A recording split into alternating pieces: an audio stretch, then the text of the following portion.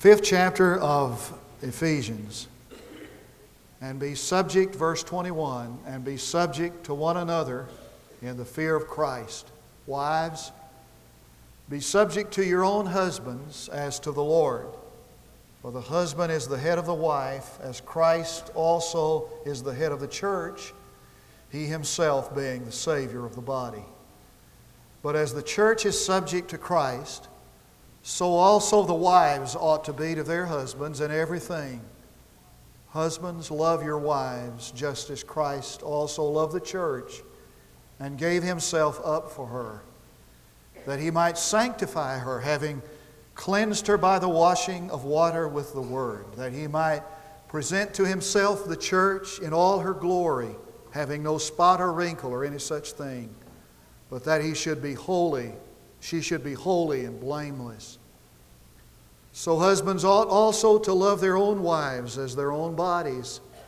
He who loves his own wife loves himself. For no one ever hated his own flesh, but nourishes and cherishes it, just as Christ also does the church, because we are members of his body. For this cause a man shall leave his father and mother, and shall cleave to his wife, and the two shall become one flesh. This mystery is great, but I'm speaking with reference to Christ and the church. Nevertheless, let each individual among you also love his own wife, even as himself, and let the wife see to it that she respect her husband. Children, obey your parents in the Lord, for this is right. Honor your father and mother, which is the first commandment with a promise, that it might be well with you, and that you may live long on the earth. And fathers, do not provoke your children to anger, but bring them up in the discipline and instruction of the Lord. A young man was planning a pastoral ministry, and he was talking to an older pastor about the challenges and the opportunities ahead.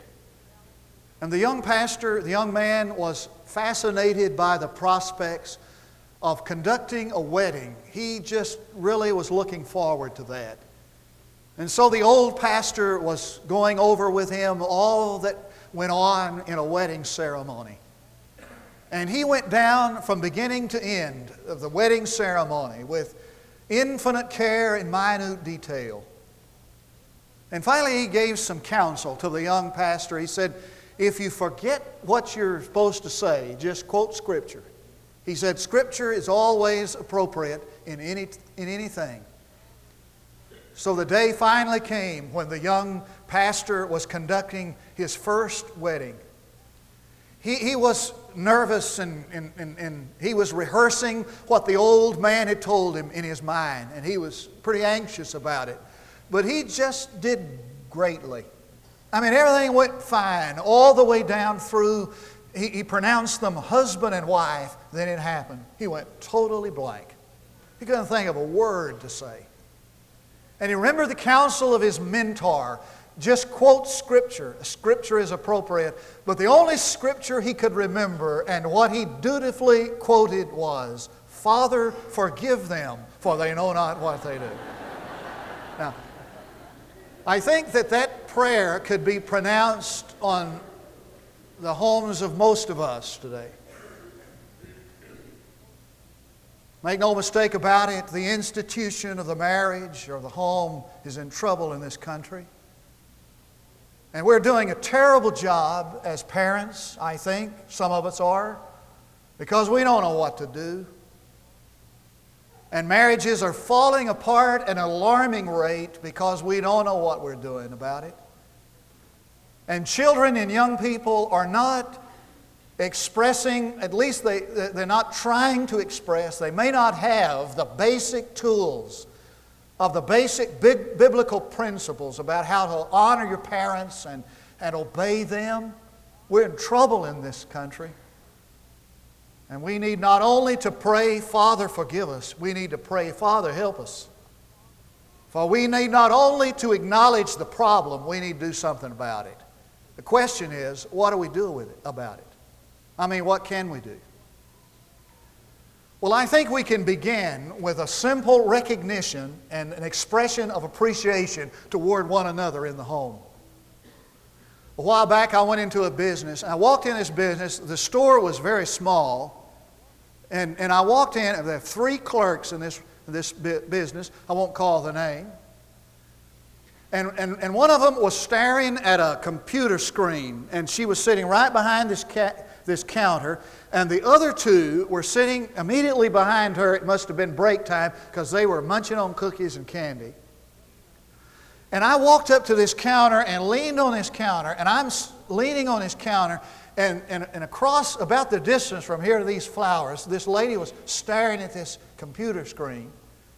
And not a single one of them ever looked up. Not a single person said, "Hello, welcome, come in, we'll get to you in just a minute. Make yourself at home, we'll be right with you." Nobody ever said a word, never looked up, never acknowledged me there. And I was sitting here leaning on this counter.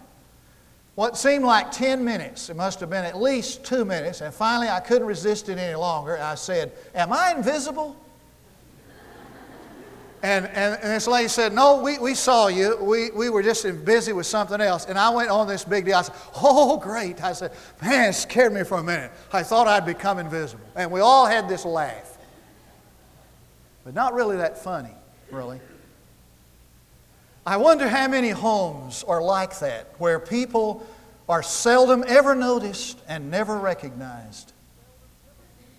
In successful marriages, partners recognize and express appreciation to each other for the success of that home. In successful parenting, mothers and fathers concentrate on the good that's in their children, and they magnify the positive rather than harp on the negative. And with young people that are mature, they recognize the sacrifices their parents make for them. And I heard about a man who got off work one day and he decided he would try this, recognition and appreciation. And he worked in this mill, so he decided he'd take his clothes with him to work and shower and dress in the locker before he got home. He was usually grimy and sweaty and dirty. So he dressed up a little bit, got cleaned up. On the way home, he stopped and got some flowers and he got some candy. And he didn't go to the back door like he always did. He goes to the front door like he used to when he was courting her, and he rang the doorbell. And when she came to the door, he just kind of went, and she started bawling, and she ran into the bedroom and locked the door. So he goes down the hall. He's talking to her through the bedroom door. He said, "Honey, what's the matter?" She said, "It's been a terrible day. Johnny broke his leg, and your mother called, and she's going to come spend a couple of weeks with us. And the washing machine broke, and the basement is flooded with water, and you have to come home drunk." Now, so you got to be a little more. You got to be careful when you do this. Now, I know that when you go home today, if you try to spread it on, she's not going to take you seriously. And she's probably going to remember that what I've said this morning, and she'll say, "Well, you're just doing that," or he's going to say, "You're just doing that because the preacher told you to." So you may need to wait a couple of days at least until they forget about this sermon. Mark Twain was right when he said, "Husbands, express love and appreciation to your wife, even though it frightens them at first." So how do you start? You start with recognition and appreciation. Then let us start acting lovingly. Now you notice I didn't say that we're to start loving one another. I said we're to start acting lovingly. Well, you see, in the Bible, love is something you do. It's not so much a feeling, really, although there's no denial. It's accompanied by feeling. But really the word love in the Bible is used more as a verb than it is a noun. It's something we do. It's a commitment we make to one another to do those things that help the other person to become all that God wants them to be. Now when somebody tells you love is something you do, that may seem a little far-fetched to you because we grew up thinking that love is this kind of an emotion, this feeling that kind of sweeps over us when we meet the right person. So you may have said to your mother, "How am I going to know if I when I meet the right person, and your mother says to you, well, if you meet the right person, you'll know it. For to us, love is this kind of an irrational emotion that just kind of controls us. It's something you fall into. Why our marriage is failing? Because we've not understood that love is something we're called to do. A commitment, an effort, an action that requires commitment and concentration and concern. So where do we get this idea that love is an irrational emotion that you fall into? Well, we got it from the Greeks. Western civilization and Western culture is greatly affected by Greek philosophy. Now watch this. The Greeks in their philosophy taught us that what you think about something or how you feel about something is how you act. And that's true, and it's only partially true. It is true that how I feel about something or what I think about it is how I act. But it is also true that how I act influences how I feel about something. So if I start acting in a loving way towards someone, I start feeling a loving feeling toward them. Anthony Campola tells about the couples who come into his office and they'll say, you know, I just don't love him anymore. I just lost that loving feeling, the guy will say. I'd like to, I just don't love him anymore. And Anthony Campola says, I tell them there are two simple things they can do to get that feeling back, to fall in love again, so to speak, quote unquote. Two simple things. Number one, he said, make a list every day of 10 things you would do for your wife if you still loved her.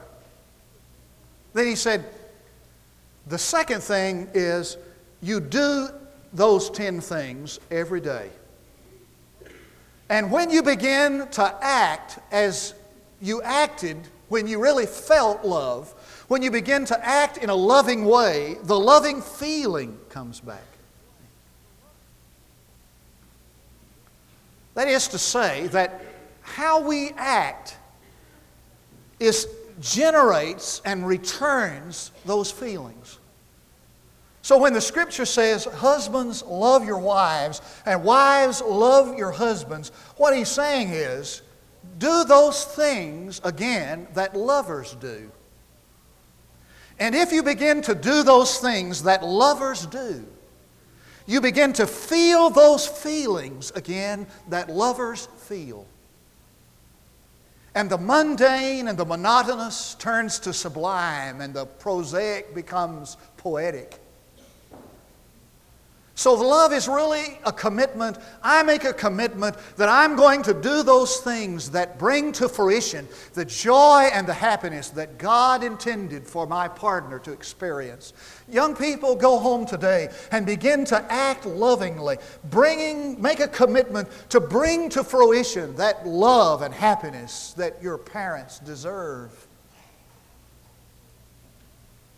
And when the Bible says for us to love our wives and to love our husband, it does not just mean that we do those things that lovers do. It means that we listen as lovers listen.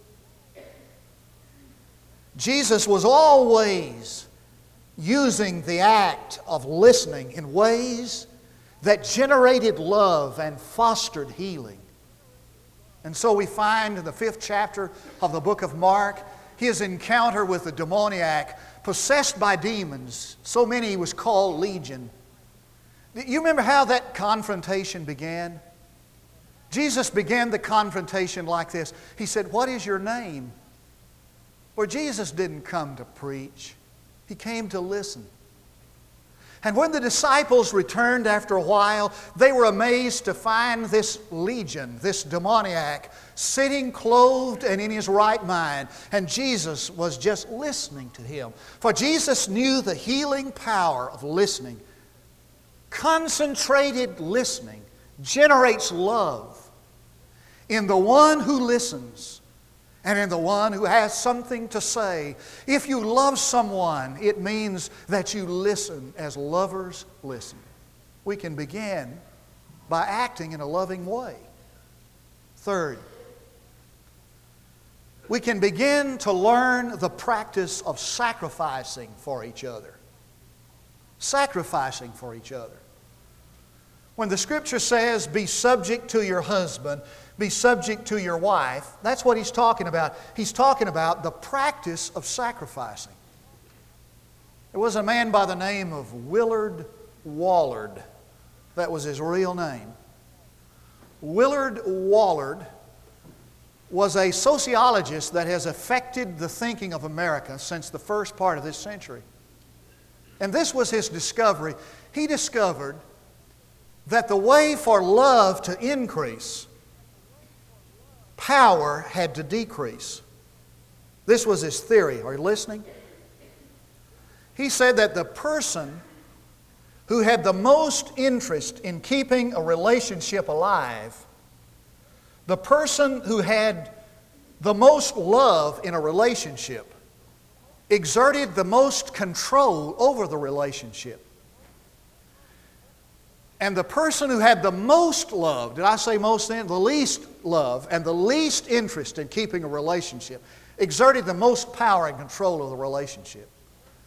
And the person who had the most love and the most interest in keeping a relationship alive was the most vulnerable and had the least control. When I read that, I thought about my first romance, puppy love. Her name was Norma. And I was madly in love with Norma, but Norma couldn't care. She didn't care that much about me. And I was wild about Norma, but Norma wasn't wild about me. And I was doing everything I could to keep that thing going. I mean, keep that alive. I was really in love. And she had the least amount of interest in our relationship, and therefore she exerted the most control over our relationship. I mean, she led me around by the nose. You know what I'm talking about. Now, what Wallard was saying is this, that power is something that must be surrendered voluntarily if love is to grow. I want you to hear that. That the more you're able to set aside power for the sake of love, the more fully love will be expressed. And Jesus is the perfect example of that. For even though He was equal with God and co-equal, and He possessed all the power of creation and redemption, He was willing to lay that aside for the sake of our relationship. And He became a man. And He accepted the vulnerability of rejection. And He humbled Himself. He laid aside the power and He came to earth. And in the laying aside of that power and that control, He demonstrated a love that we've never forgotten. If you want that relationship to really work, it'll work to the degree that you're willing to sacrifice for one another. And so those ideal marriages start with people who are united, who want to sacrifice for one another. And so the wife says to her husband, I want to sacrifice my life for your well-being. And I make a commitment to do everything that is necessary for you to become all that God wants you to be. And I lay aside my aspirations and dreams for your sake. And the husband says, no, that's not the way it is. I want to sacrifice my life for your well-being. And I make a commitment to do those things that will enable you to become all God wants you to be. And I will lay aside my aspirations and my dreams for your well-being. And that's the best argument that a couple can have. Who gets to sacrifice the most? For as we lay aside those things, love is expressed in a profound way. We can start with recognition and appreciation. We can move to begin to act lovingly, which leads us to be willing to sacrifice for one another. And the people that I talk to, and I share that principle with, they can't believe that. They say, well, now, if I sacrifice my control over this situation, my power over this situation, that means that I'm going to literally become, a floor mat. That's not the way it works. And the final thing we can do is we can allow the love of God to flow through us. We can become the conduit. That's the way that we need. That's the way we save this institution. Is that we become a conduit for the love of God. You want to be a loving person? You want to do something that will make you a loving person? You give your heart and life to Jesus Christ. For He had a miraculous way of changing people into lovers. And I've observed it over and over again. Selfish, self-centered people couldn't get along. Selfish, self-centered youth couldn't get along with anybody. And they give their heart and life to Jesus Christ, and He makes lovers out of them. And they begin to love. Changes that relationship. The first miracle that Jesus performed was performed at a marriage. He was invited there, and His presence made all the difference in the world in that place. His presence turned a problem into a memorable miracle. And He was there as a guest at first, but He took over and He became a host. And that's what the Lord wants to do in your home and in your marriage. He just wants you to invite Him in, and then He wants you to allow Him to control that relationship and that home and that marriage. And a miracle is performed there when that happens. And He takes control in full provision, power. I want it to be that when I die, my spouse can say, my wife can say, he was the best Christian I've ever known.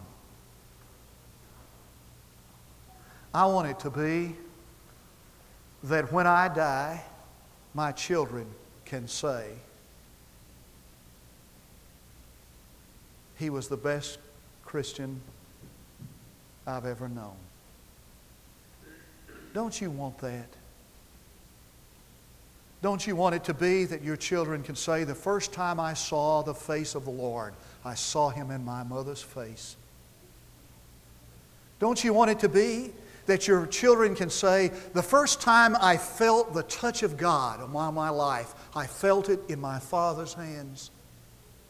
The first time I ever read the Bible was with my parents. The first time I ever came to church was with my mother and dad. The first time I was introduced to Christ, I was introduced by my parents. My parents were this conduit through which God's love flowed and reached me.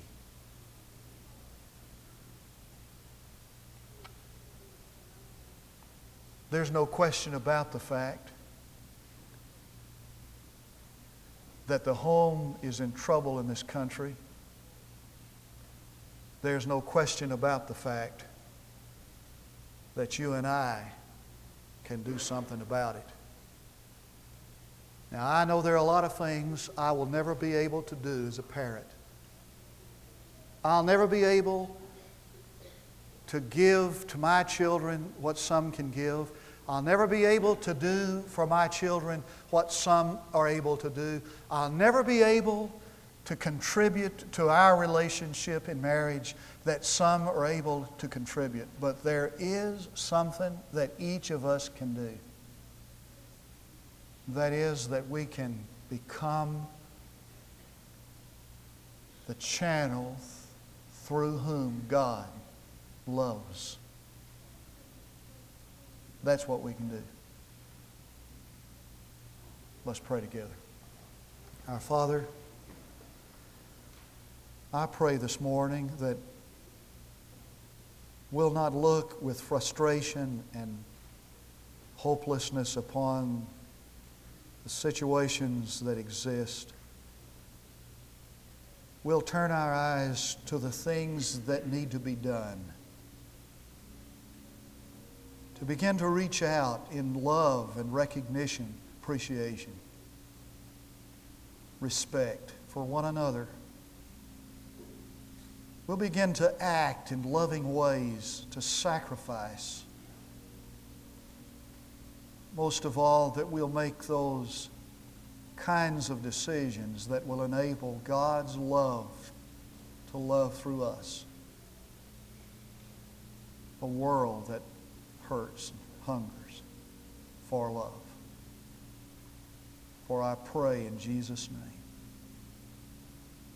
I want to ask in a moment these invitations. I ask you to get up, if you will, and come if you'd like to give your heart and life to Jesus Christ. He can make a difference in your life. You have to place your faith and trust in Him. If you've never done that, without embarrassment, without fear, come and do it today. Perhaps you need to come this morning as a parent to recommit yourself to God, your home. Repenting as a parent, as a child. Perhaps you need, as some have done in the past, recent past, to place your life in the church so that your children would be tied to a corporate place, a corporate body, a home, a family. While we stand to sing, we invite you to come.